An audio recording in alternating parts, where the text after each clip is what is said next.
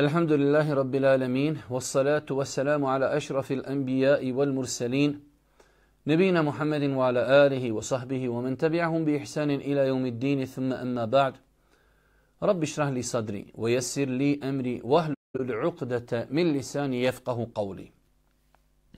Doista svaka zahvala pripada našem gospodaru Allahu subhanahu wa ta'ala. Salavat, mir i selam na Allahu poslanika, alaihi selam, njegovu porodcu, njegove uzorite ashabe i sve ljude koji slijede put istine do sudnjega dana. Uvažena braćo, poštovani sestre, uvaženi gledatelji, srijeda je nakon jacije namaza naš sada već ustaljeni termin u kojem se družimo sa knjigom Rijadu Salihin, vrtovi pobožnjaka. Za one koji žele da prate u svojim knjigama, u ovoj knjizi, ove štampe, na 223. stranici večeras počinjemo sa jednim veoma interesantnim poglavljem. Poglavlje strah od uzvišenog Allaha subhanahu wa ta'ala. Uzvišeni Allah subhanahu wa ta'ala stvorio je čovjeka i mi smo govorili o tome više puta da je uzvišeni Allah stvorio čovjeka s ciljem robovanja Allahu dželešanuhu. Insan u svom dunjalučkom životu ima nekoliko velikih neprijatelja. Jedan od glavnih neprijatelja jeste šeitan, a s druge strane jedan veliki neprijatelj čovjeku je i njegova duša koja poziva prohtjevima. Duša u osnovi žudi za odmorom, žudi za grijehom, žudi za avanturama. Pa je uzvišeni Allah subhanahu wa ta'ala dao čovjeku da imaju određene stvari koje će čovjeka izbalansirati njegove osjećaje u životu.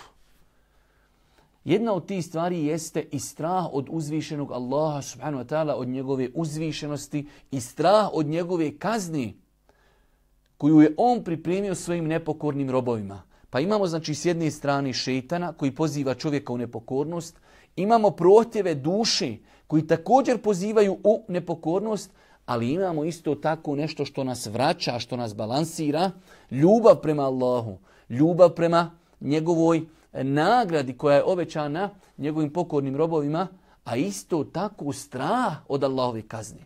Pa kažu islamski učenjaci, čovjekov život na dunjalku trebao bi da bude poput ptice koja ima dva krila. Ptica ne može letjeti nikako s jednim krilom.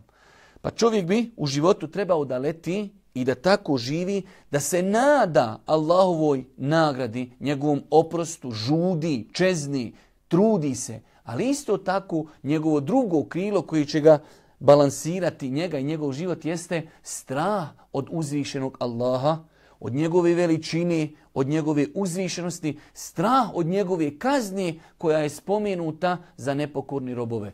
Pa je ovo poglavlje jedno veoma bitno, interesantno poglavlje. Imam Ennevi rahmetullahi alejhi na početku ovog poglavlja citirao nekoliko kuranskih ajeta, mi ćemo ih na brzinu spomenuti kako bi prešli na hadise u ovom poglavlju. Prvi ajet u suri El-Beqara kaže uzvišeni Allah: "Wa iyaya farhabun", i samo se mene bojte. Uzvišeni Allah subhanahu wa ta'ala daje smjernice svojim robovima da je uzvišeni Allah taj kojeg bi se ljudi trebali istinski bojati. Ovdje mislimo bojanje u pogledu da čovjek bude pokoran, da ostavi ono što je zabranjeno, da čini ono što je naređeno, da priželjkuje Allahovu nagradu i da se boji Allahove kazni. Imamo strah koji je, nazovimo ga, prirodni strah, da se čovjek boji psa, da se čovjek boji lava, da se čovjek boji nekih stvari, to je urođeno u čovjeku. Ali mi ne govorimo o toj vrsti straha. Mi govorimo o vrsti straha koja je srčani ibadet. Nešto što čovjek može izgrađivati kod sebe. Imate dosta ljudi koji jednostavno kod njih senzori straha od Allaha su umrli. Pa čovjek, vraćajući se Allahu, čitajući knjige, živeći sa Kur'anom, iščitavajući sunet Božijeg poslanika, čitajući hadise o džennetu, o džehennemu, njegov strah se povećava. Kao što se iman, vjerovanje čovjeka povećava, isto tako i čovjekov strah od Allaha i njegove kazni može se povećati. Pa imate ljudi koji strahuju od najsitnije stvari, oni strahuju jer je njihov iman jak. Njihov strah od Allaha je jak. Dok imamo ljudi čiji iman je slab, samim tim i njihov strah od Allaha je slab. Pa kaže uzvišeni Allah, وَإِيَّايَ فَرْهَبُونَ i samo se mene bojte. U drugom ajetu kaže uzvišeni Allah u suri El-Buruđ, إِنَّ بَطْشَ رَبِّكَ لَشَدِيدٌ odmazda i kazna gospodara tvoga zaista će teška biti. Uzvišeni Allah na više mjesta u Kur'anu govori o Allahovoj kazni, koju je on pripremio za nepokorne robove. Zašto? Da bi to insana osvijestilo, da bi ga izbalansiralo, kada ga protjevi duši pozovu u grijeh, kada ga pozovu u nešto što je zabranjeno, da se čovjek sjeti kazni, pa da ga to vrati uzvišenom Allahu subhanahu wa ta'ala. Kaže uzvišeni Allah ponovo, inne batuše rabbike lešedid, doista Allahova kazna i Allahova srdžba i Allahova odmazda doista će biti užasna i teška. Nakon toga ajeti sure Hud, nama su interesantni i bitni ovi prvi ajeti, kaže uzvišeni Allah, وَكَذَلِكَ أَخْذُ رَبِّكَ إِذَا أَخَذَ الْقُرَى وَهِيَ ظَالِمَ إِنَّ أَخْذَهُ أَلِيمٌ شَدِيدٌ.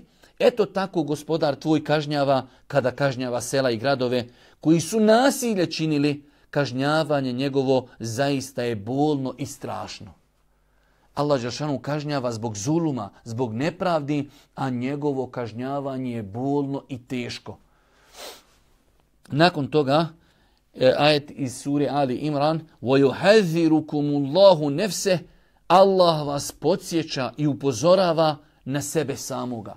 Allah vas upozorava na veličinu Allaha. Allah vas upozorava na težinu i veličinu kazni koju je uzvišeni Allah subhanahu wa ta'ala pripremio svojim nepokornim robovima. Kaže uzvišeni Allah subhanahu wa ta'ala u poznatim ajetima iz sure Abese, يَوْمَ يَفِرُّ الْمَرْءُ مِنْ أَخِيهِ وَأُمِّهِ وَأَبِيهِ وَصَاحِبَتِهِ وَبَنِيهِ لِكُلِّ امْرِئٍ مِنْهُمْ يَوْمَئِذٍ شَأْنٌ يُغْنِيهِ. Na dan kada će čovjek od brata svoga pobjeći, Allah dželešanu kada govori o sudnjem danu i kada govori o težini kazni koju će ljudi vidjeti na sudnjem danu, kaže uzvišeni Allah, na taj dan čovjek će pobjeći od brata svoga i od majke svoje, i od oca svoga, i od supruge, druge svoje, i od sinova svojih. Toga dana će svaki čovjek samo o sebi brinuti. Kažu islamski učenjaci, zašto će čovjek bježati od ovih 5 najbližih kategorija?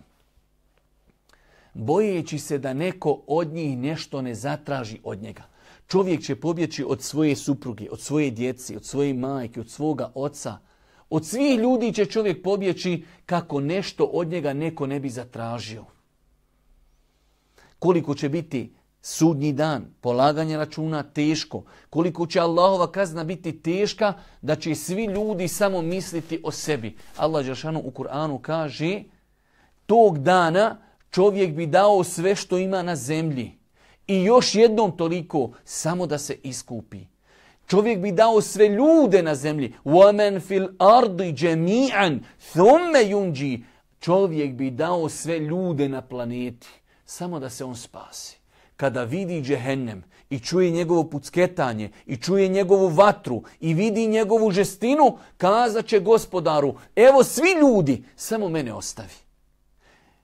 Svu zemlju kada bi imao, dao bi jednu i dao bi još jednu, samo da se spasi. Pa danas kada vidimo zbog čega ljudi u velikom broju slučajeva ostavljaju namaz, zbog čega su nepokorni, zbog jednog sićušnog dijela dunjaluka, zbog 100 eura, zbog 1000 eura, zbog tako.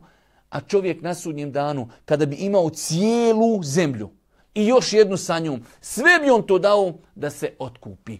Pa nam ovaj ajet jasno ukazuje na težinu sudnjeg dana i ukazuje na veličinu uzvišenog Allaha subhanahu wa ta'ala.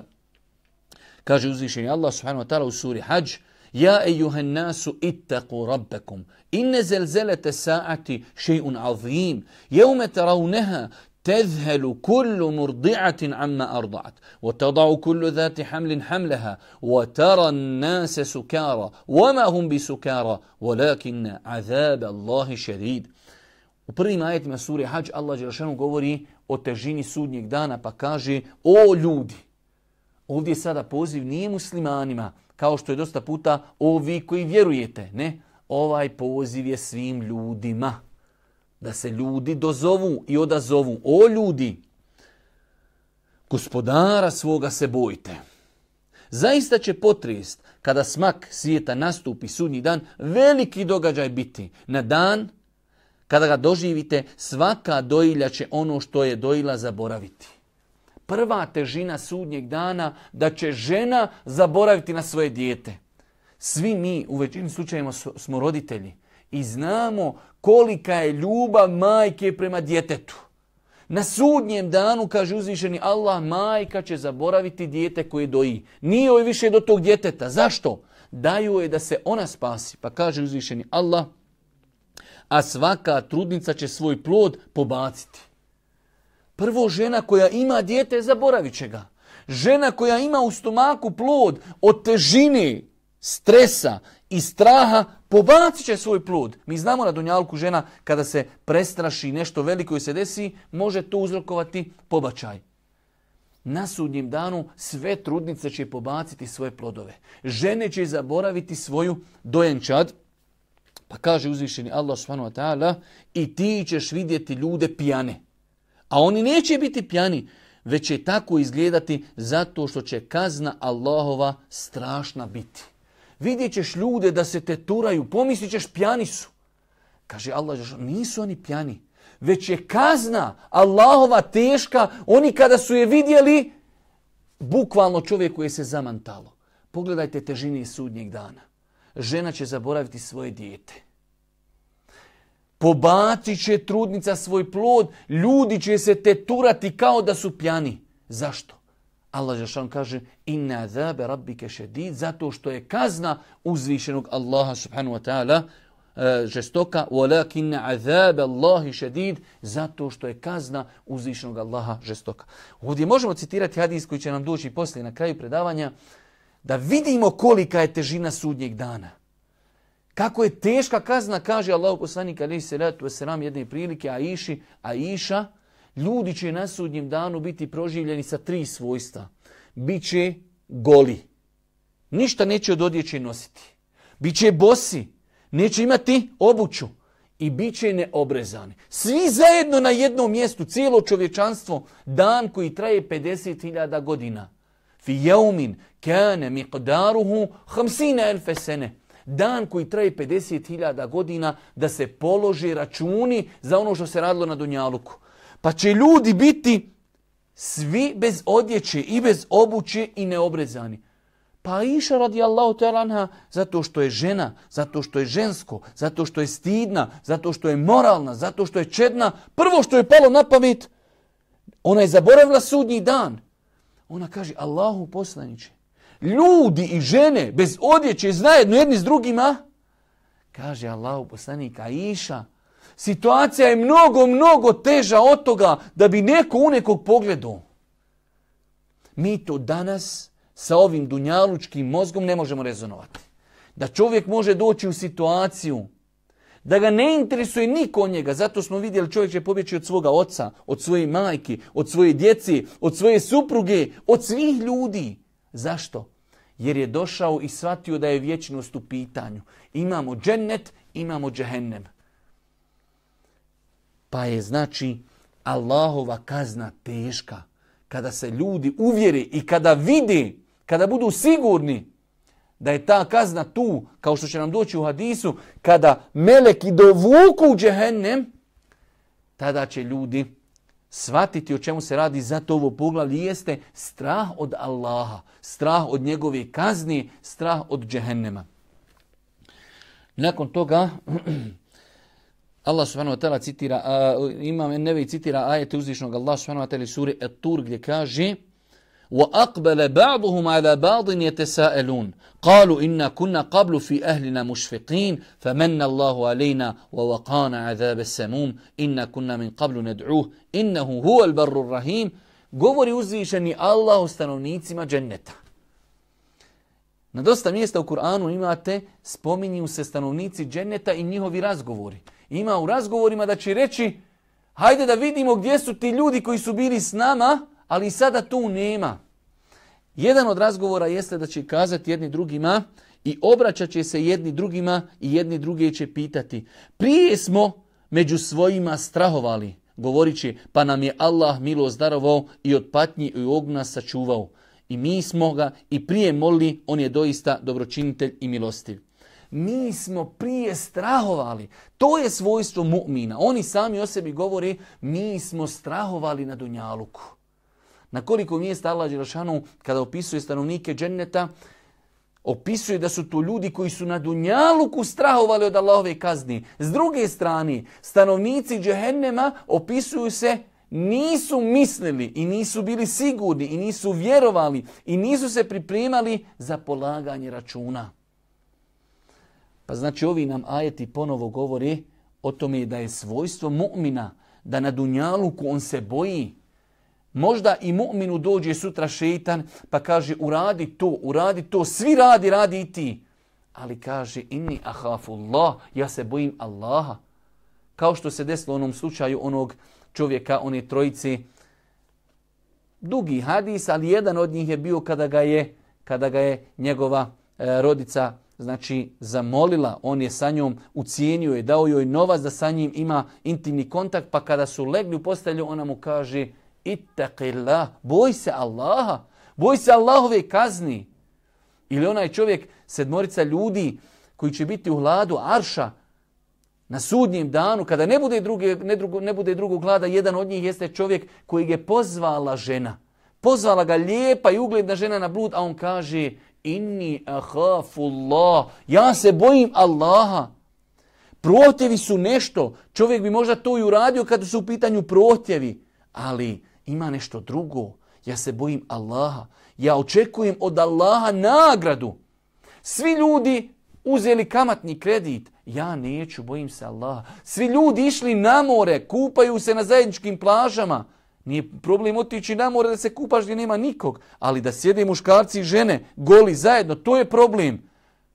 Pa duša pozove insana, ali kaže insan, i ja bi volio na more, ali se bojim Allaha, bojim se Allahove kazni i mnoge druge stvari. Kada duša i šeitan pozovu čovjeka u grijeh, da čovjek kaže inni ahafullah, ja se ljudi bojim Allaha, ja se bojim njegove kazne. Ja ne mogu izdurati vatru koja je 70 puta teža od dunjalučke vatri.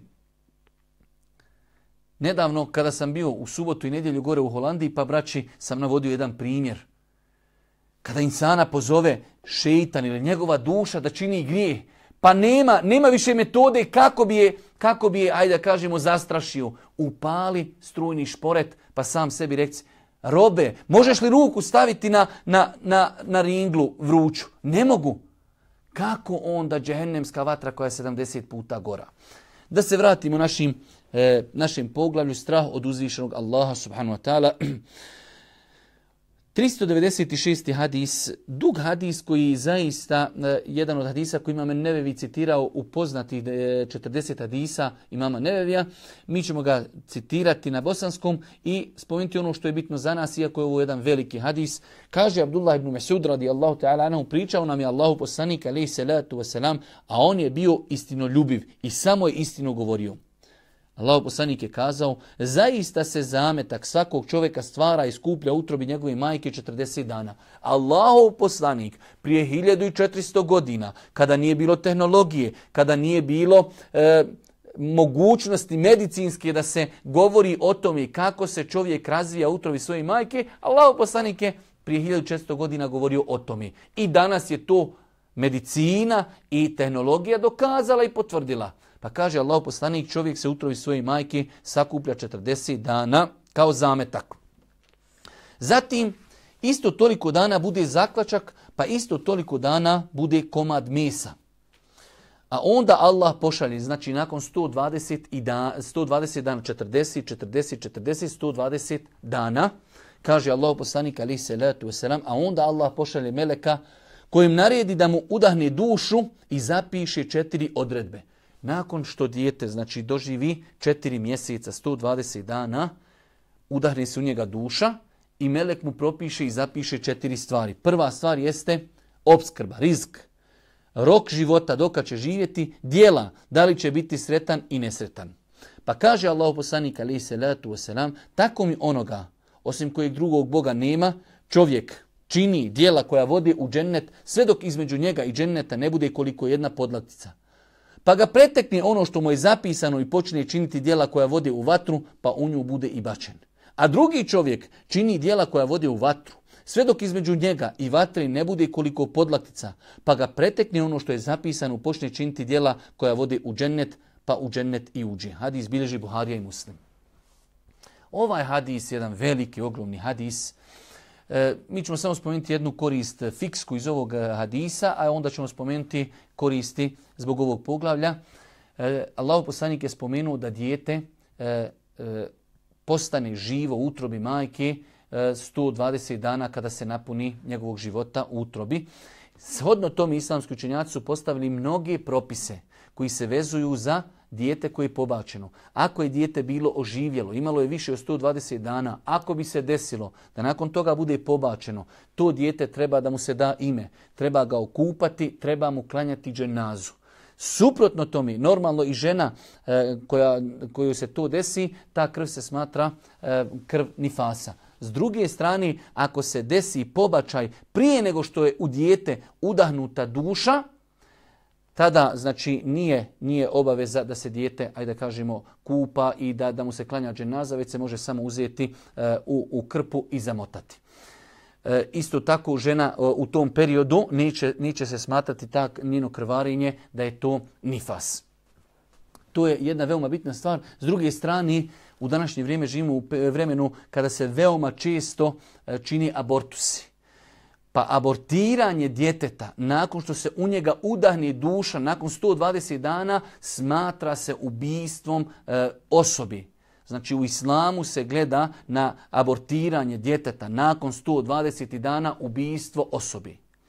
Samim tim, znači, abortiranje prije 120 dana prije udahnuća duši, sve što je, znači, plod manji, više je ulema pod određenim uvjetima dopuštala da se abortus i uradi ako zatim postoji potreba. Ali ono što želimo spomenuti, jer je nažalost to danas i tekako prošireno, nakon 120 dana da je strogo u islamu zabranjeno činiti abortus i da se to smatra, znači, ubistvom.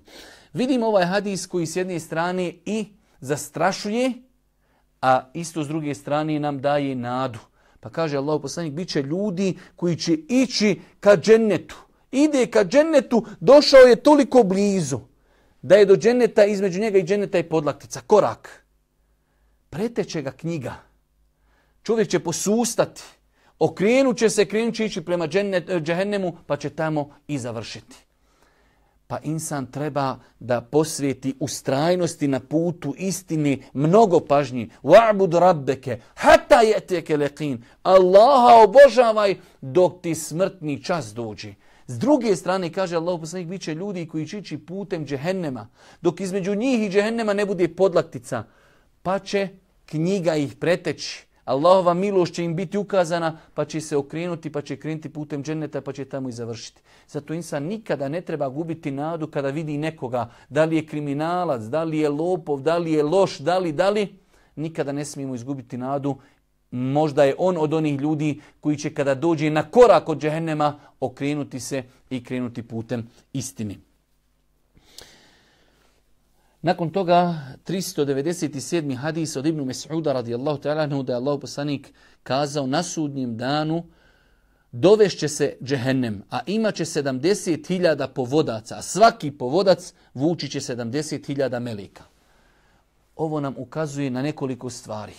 Prva stvar, veličina uzvišenog Allaha koji je stvorio toliki džehennem da treba da ima 70.000 ručaka ili špagova ili povodaca, a za svaki taj povodac vozi 70.000 meleka. Kada pomnožimo 70.000 ručaka sa 70.000 meleka, dobijemo broj od 4 milijarde i 900 milijuna meleka, voze džehennem da bi ga dovukli na sudnji dan.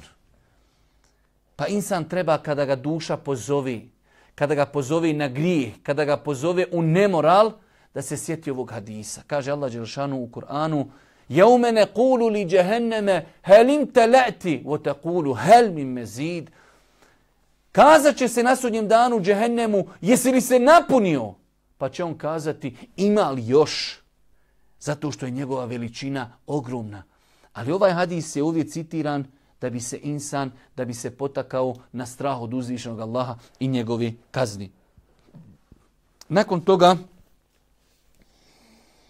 Allahu poslanik alejhi salatu vesselam kaže u hadisu koji prenosi Semura ibn Džundub radijallahu ta'ala anhu, nekima od ljudi vatra će sezati, imamo prije toga hadis od Nu'man ibn Bešira, 398. hadis, Nu'man ibn Bešir radijallahu ta'ala anhu kaže, najblažu kaznu u džehennemu imat će čovjek koji će pod njegovim stopalama biti stavljene 2 žeravice od čije će mu vreline vreti mozak. Vidite ovo, još nismo došli do kraja hadisa. Najblaža kazna u džehennemu jeste osoba koja neće biti goriti da gori njeno tijelo u vatri. Samo će stajati na 2 žeravice džehennemske. Od te 2 žeravice ključat će mu mozak. A poslušajte sada kraj hadisa. Kaže Allahu poslanik alejhi salatu vesselam, smatraće da se niko ne kažnjava teže od njega, a u stvari njegova kazna je najblaža kazna. Koliko je teška njegova kazna, tog najblažeg insana koji se kažnjava u džehennemu, toliko je njemu teška da on misli da se najžešće kažnjava. A u osnovi to je najblaža kazna. Pa vidjet ćemo, mi imamo i druga poglavlja, nada u Allahovu milost, Allahov rahmet, ali imamo s jedne strane zastrašujuće argumente koji čovjeka odgajaju da bude pokoran, da se suprotstavi protjevima duše, da se suprotstavi protjevima šetana i njegovim došaptavanjima. Ako jedan čovjek može ustati na sabah, ako jedan čovjek može redovno klanjati, ako jedna žena može nositi hidžab, zašto to onda ja ne mogu? Da se prisjetimo Allahove kazni, da se prisjetimo, ne daj Bože, da budemo onaj posljednji u džehennemu koji stoji samo na 2 žeravice, a od toga mu ključa mozak i njegovo psihičko stanje da misli da je njegova kazna najžešća kod uzvišenog Allaha subhanahu wa ta'ala. Nakon toga hadis od Enesa, 401. hadis od Enesa radijallahu ta'ala anhu stoji da je Allahu poslanik alejhi salatu vesselam održao jedan govor kakav, kaže Enes, nikada od tada nismo čuli. Rekao je Allahu poslanik, da znate ono što ja znam, malo biste se smijali, a mnogo biste plakali. Ashabi Allahu poslanika alejhi salatu vesselam prekrili su svoja lica i čulo se njihovo jecanje. U drugoj verziji, ovo je potpunija verzija, kaže Enes, Allahu poslanik alejhi salatu vesselam bio je obaviješten u nekim postupcima ashaba, pa je održao govor i kazao, prikazani su mu džehennem i vatra. Sve do danas nisam vidio toliko dobra i zla. Da znate ono što ja znam, malo biste se smijali, a mnogo biste plakali. Allahom poslaniku su kazani da određeni ljudi radi neka djela. Pa je uzvišeni Allah Božijem poslaniku dao mogućnost da vidi vatru i mučenje i težinu vatri i dao mu je mogućnost da vidi džennet. Ovo je jedan od mnogih dokaza postojanja dženneta i džehennema. Kada naš Bošnjak nekada kaže, a ko je se otuda vratio? Vratio je se Muhammed alejhi selam koji svojim očima više puta vidio i džennet i džehennem. Pa kaže Allahu poslanik, ja sam vidio vatru. Vidio sam džennet. Do današnjeg dana nisam vidio toliko zla i toliko dobra. Zla u vatri i toliko dobra u džennetu. Pa kaže Allahu poslanik, da ste vi vidjeli ono što sam ja vidio, malo biste se smijali, a mnogo bi plakali. Zašto bi se smijali? Znači u smislu malo bi se smijali. Ne biste se mogli nasmijati kada bi imali na umu težinu kazne kojom Allah dželešanu prijeti svojim robovima. Pa je ovaj hadis znači ponukao ashabe da plaču, da jecaju kada im je Allahov poslanik spomenuo ovu činjenicu da kada biste vi znali ono što ja znam, da ste vi vidjeli svojim očima ono što sam ja vidio. Ja sam vidio džennet i njegovo uživanje, ali sam vidio i džehennem i njegovu patnju. Nakon toga 402. hadis od Mikdada radijallahu ta'ala se prenosi da Allahu poslanik kazao, čuo sam Allahu poslanika alejhi salatu selam kako govori, sunce će se na sudnjem danu približiti stvorenjima na udaljenosti od 1 mila. Sulejm ibn Amr, koji hadis prenosi od Migdada, kaže: tako mi Allaha, ne znam na što se odnose ove riječi. Da li je to milja, naša milja, mjera kojom se mjeri udaljenost, ili je to štapić kojim se na oko stavlja surma. Kaže: ja ne znam na što se ove riječi odnose, ali postoji, znači hadis vjerodostojan, da će se ljudima sunce primakijeti na sudnjem danu na 1 milju, ili imaju Arapi, znači, jedno drvce s kojim stavljaju surmu na oči. Pa kaže: ne znam da li se to misli na to drvce toliko blizu ili na 1 milju, ali koliko god je, opet je blizu. Pa kaže Allahu poslanik: ljudi će biti u znoju shodno svojim djelima, odnosno grijesima. Nekima će znoj dosezati do nožnih članaka, nekima do koljena, nekim do pojasa, a nekima će dopirati do usta. Pa je Allahu poslanik pokazao svojom rukom na usta. Ljudi će na sudnjem danu bit će u znoju shodno svojim grijesima. Neko će biti do članaka, neko do koljena, neko do pasa, do struka, a neko će biti zauzdan znači znojem svojih grijeha. Drugi hadis kojeg smo malo prije spomenuli, Allahov poslanik govori o ovom teškom danu kada će se ljudi kupati u znoju svojih grijeha. Kaže: bit će 7 kategorija ljudi koji će biti u hladu. Neko se kupa u znoju, a neko u hladovini. Pa je prvi od njih pravedan vladar, pa je od njih momak koji svoju mladost, kada mu je bilo najteže kontrolisati strasti, svoju mladost posvetio robovanju Allahu. 2 ljudi koji se voli radi Allaha, ne radi dunjaluka. Ljudi čija srca su vezana za džamiju. Ljudi koji plaću iz straha od Allaha kada ih niko ne vidi. Ljudi koji daju sadaku toliko da im lijeva ruka ne zna šta je dala desna. I ljudi koji je neko pozvao da čine blud, pa su oni to ostavili bojeći se Allaha. To je 7 kategorija ljudi koji će u ovom teškom danu, kada se ljudi budu kupali u znoju svojih grijeha, neko će tada uživati. Pa smo mi o tome mnogo puta govorili. Svako od nas bi trebao da minimalno sebi pokuša rezervisati 1 kategoriju. Ili da bude pravedan ako je vladar, ili da bude pravedan u svojoj porodici, ili da svoju mladost posveti robovanju Allahu, ili da bude od ljudi koji druge ljude vole samo radi Allaha, ili da bude od ljudi čije srce je vezano za džamiju, ili da bude od ljudi koji plaču iz straha od Allaha kada ih niko ne vidi, ili da bude od ljudi koji dijeli sadaku toliko da mu lijeva ruka ne zna šta je dala desna. Znači tajno stavi ruku u džep i stavi dadnje da niko ne zna. I na kraju da budemo od ljudi, ako se desi, ne daj Bože, da nekoga iskušan insan da bude, da ga neko pozove na blud, da bude od ljudi koji će to odbiti riječima: ja se bojim Allaha. Nakon toga, onaj poznati hadis kojeg smo ga mi mnogo puta citirali na predavanjima kojeg bilježi Imam Muslim, od Ebu Hureyre radijallahu ta'ala anhu se prenosi: bili smo kod Allahu poslanika alejhi salatu vesselam, u jednom trenutku čuli smo neki udar, pa nas je poslanik upitao: znate li šta je ovo? Mi smo odgovorili: Allah i njegov poslanik najbolje znaju. Tada poslanik alejhi selam reče: ovo je udar kamena koji je bačen u džehennem prije 70 godina, pa je tek sada pao na dno. Ovo nam govori o veličini džehennema. Ovo nam govori o veličini uzvišenog Allaha i ovo nam govori o težini kazni, strah od Allaha. Ashabi sjede sa poslanikom pa su čuli nešto tup udar. Pa je poslanik pitao: znaju li šta je to? Pa nisu znali. Pa im kaže Allahu poslanik, koji ne govori po hiru svome. Poslanik alejhi salatu vesselam kad govori o sudnjem danu, kad govori o džennetu, kad govori o džehennemu, sve je to apsolutna istina ako je zabilježeno vjerodostojnim lancem prenosilaca. Pa kaže Allahu poslanik alejhi salatu vesselam, taj tupi udar, to je udar kamena koji je bačen sa vrha džehennema prije 70 godina i 70 godina je letio kroz džehennem dok je danas pao na dno.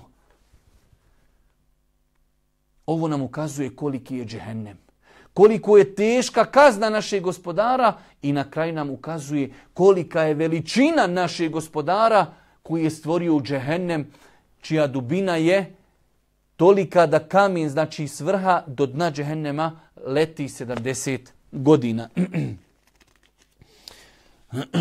Kaže Allahu poslanik alejhi salatu vesselam u hadisu Adija ibn Hatima radijallahu ta'ala se prenosi Allahu poslanik kazao, hadis 405: svakom od vas obratit će se njegov gospodar Između njega i gospodara neće biti tumača.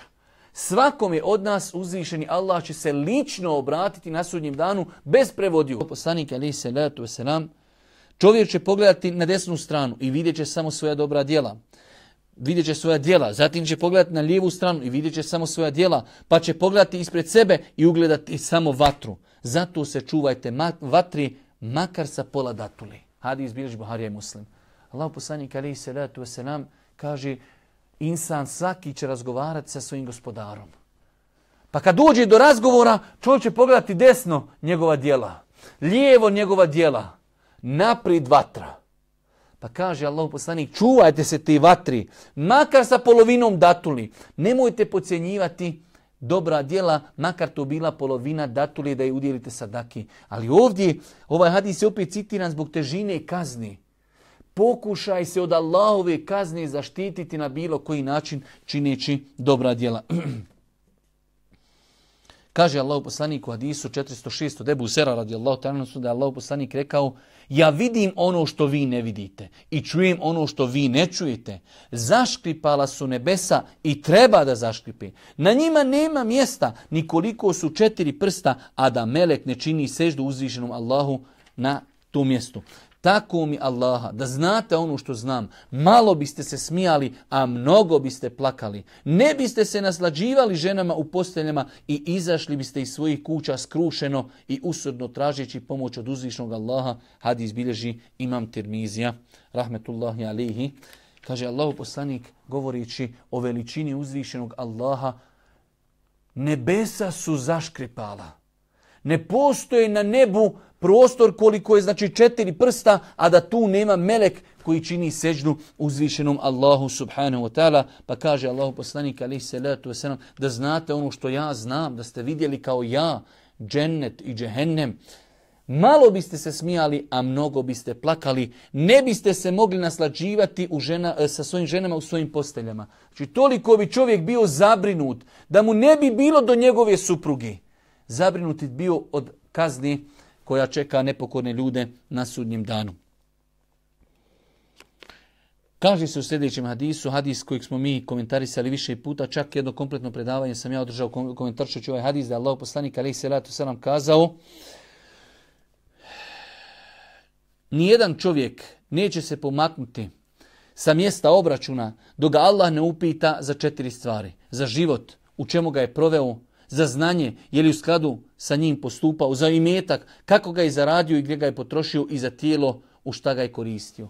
4 pitanja i o tome smo mnogo puta govorili, koja će svakome od nas biti postavljena na sudnjem danu. Bićemo pitani za svoj život, kako smo ga proveli, za svaku sekundu, za svaku minutu, za svaki sat, za svaki dan svog života, gdje smo ga proveli. Za svoj život, za svoj imetak, kako smo ga sticali i gdje smo ga trošili. Bićemo pitani za svoje tijelo. I na kraju, kaže Allahu poslanik alejhi salatu vesselam, bićemo pitani o znanju. Koliko stvari imamo, znamo, učili smo u Mejtefu. Ima li i jedna Bošnjakina muslimanka da ne zna da mora kada izlazi iz kuće nositi mahramu?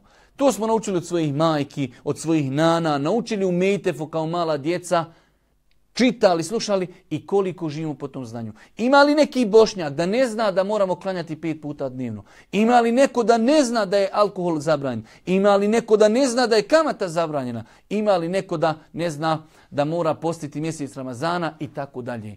Pa ćemo biti pitani o znanju. Zato kaže Allahov poslanik u vjerodostojnom hadisu, el Kur'anu hudžetun leke eu alejke. Kur'an će biti dokaz na sudnjem danu tebi ili protiv tebe. Tebi ako si radio po Kur'anu, protiv tebe ako si znao, a nisi radio po tom znanju. Kaže Allahov poslanik alejhi salatu vesselam u 409.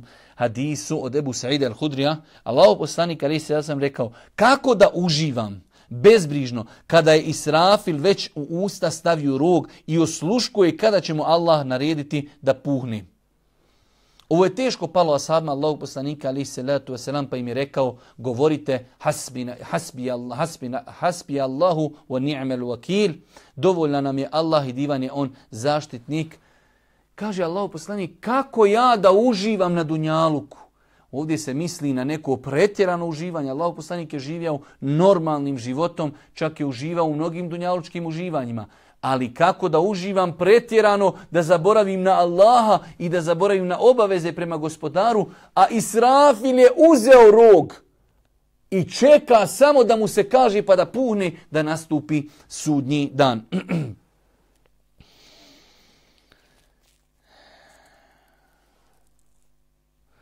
I nakon toga zadnji hadis, odnosno predzadnji 410. hadis od Ebu Hurire radijallahu ta'ala anhu, da je Allahu poslanik alejhi selatu selam kazao jedan hadis koji je kazan u prenesenom značenju. Arapi inače imaju običaj kada putuju, pošto je kod njih znači vrućine su po danu, da noću putuju. Pa kaže Allahu poslanik alejhi selatu selam u ovom hadisu, ko se plaši, taj na put kreni rano. Jer imate ljudi koji odsjednu, pa njihovi neprijatelji sačekaju da oni se raspreme, da se opuste i onda kada odsjednu, napadnu i pobiju ih. Pa kaže Allahu poslanik alejhi selatu vesselam u prenesenom značenju, onaj insan koji se boji, strahuje, on nema vremena da odsjedni. On će na vrijeme krenuti da što prije dođe kući. A kaže Allahu poslanik, ako kreni na vrijeme, on će doći svojoj kući. Znači ne bude odsjedao, ne bude besposličario. Pa kaže Allahu poslanik alejhi selatu vesselam, uistinu je Allahova roba skupa, jer Allahova roba je džennet.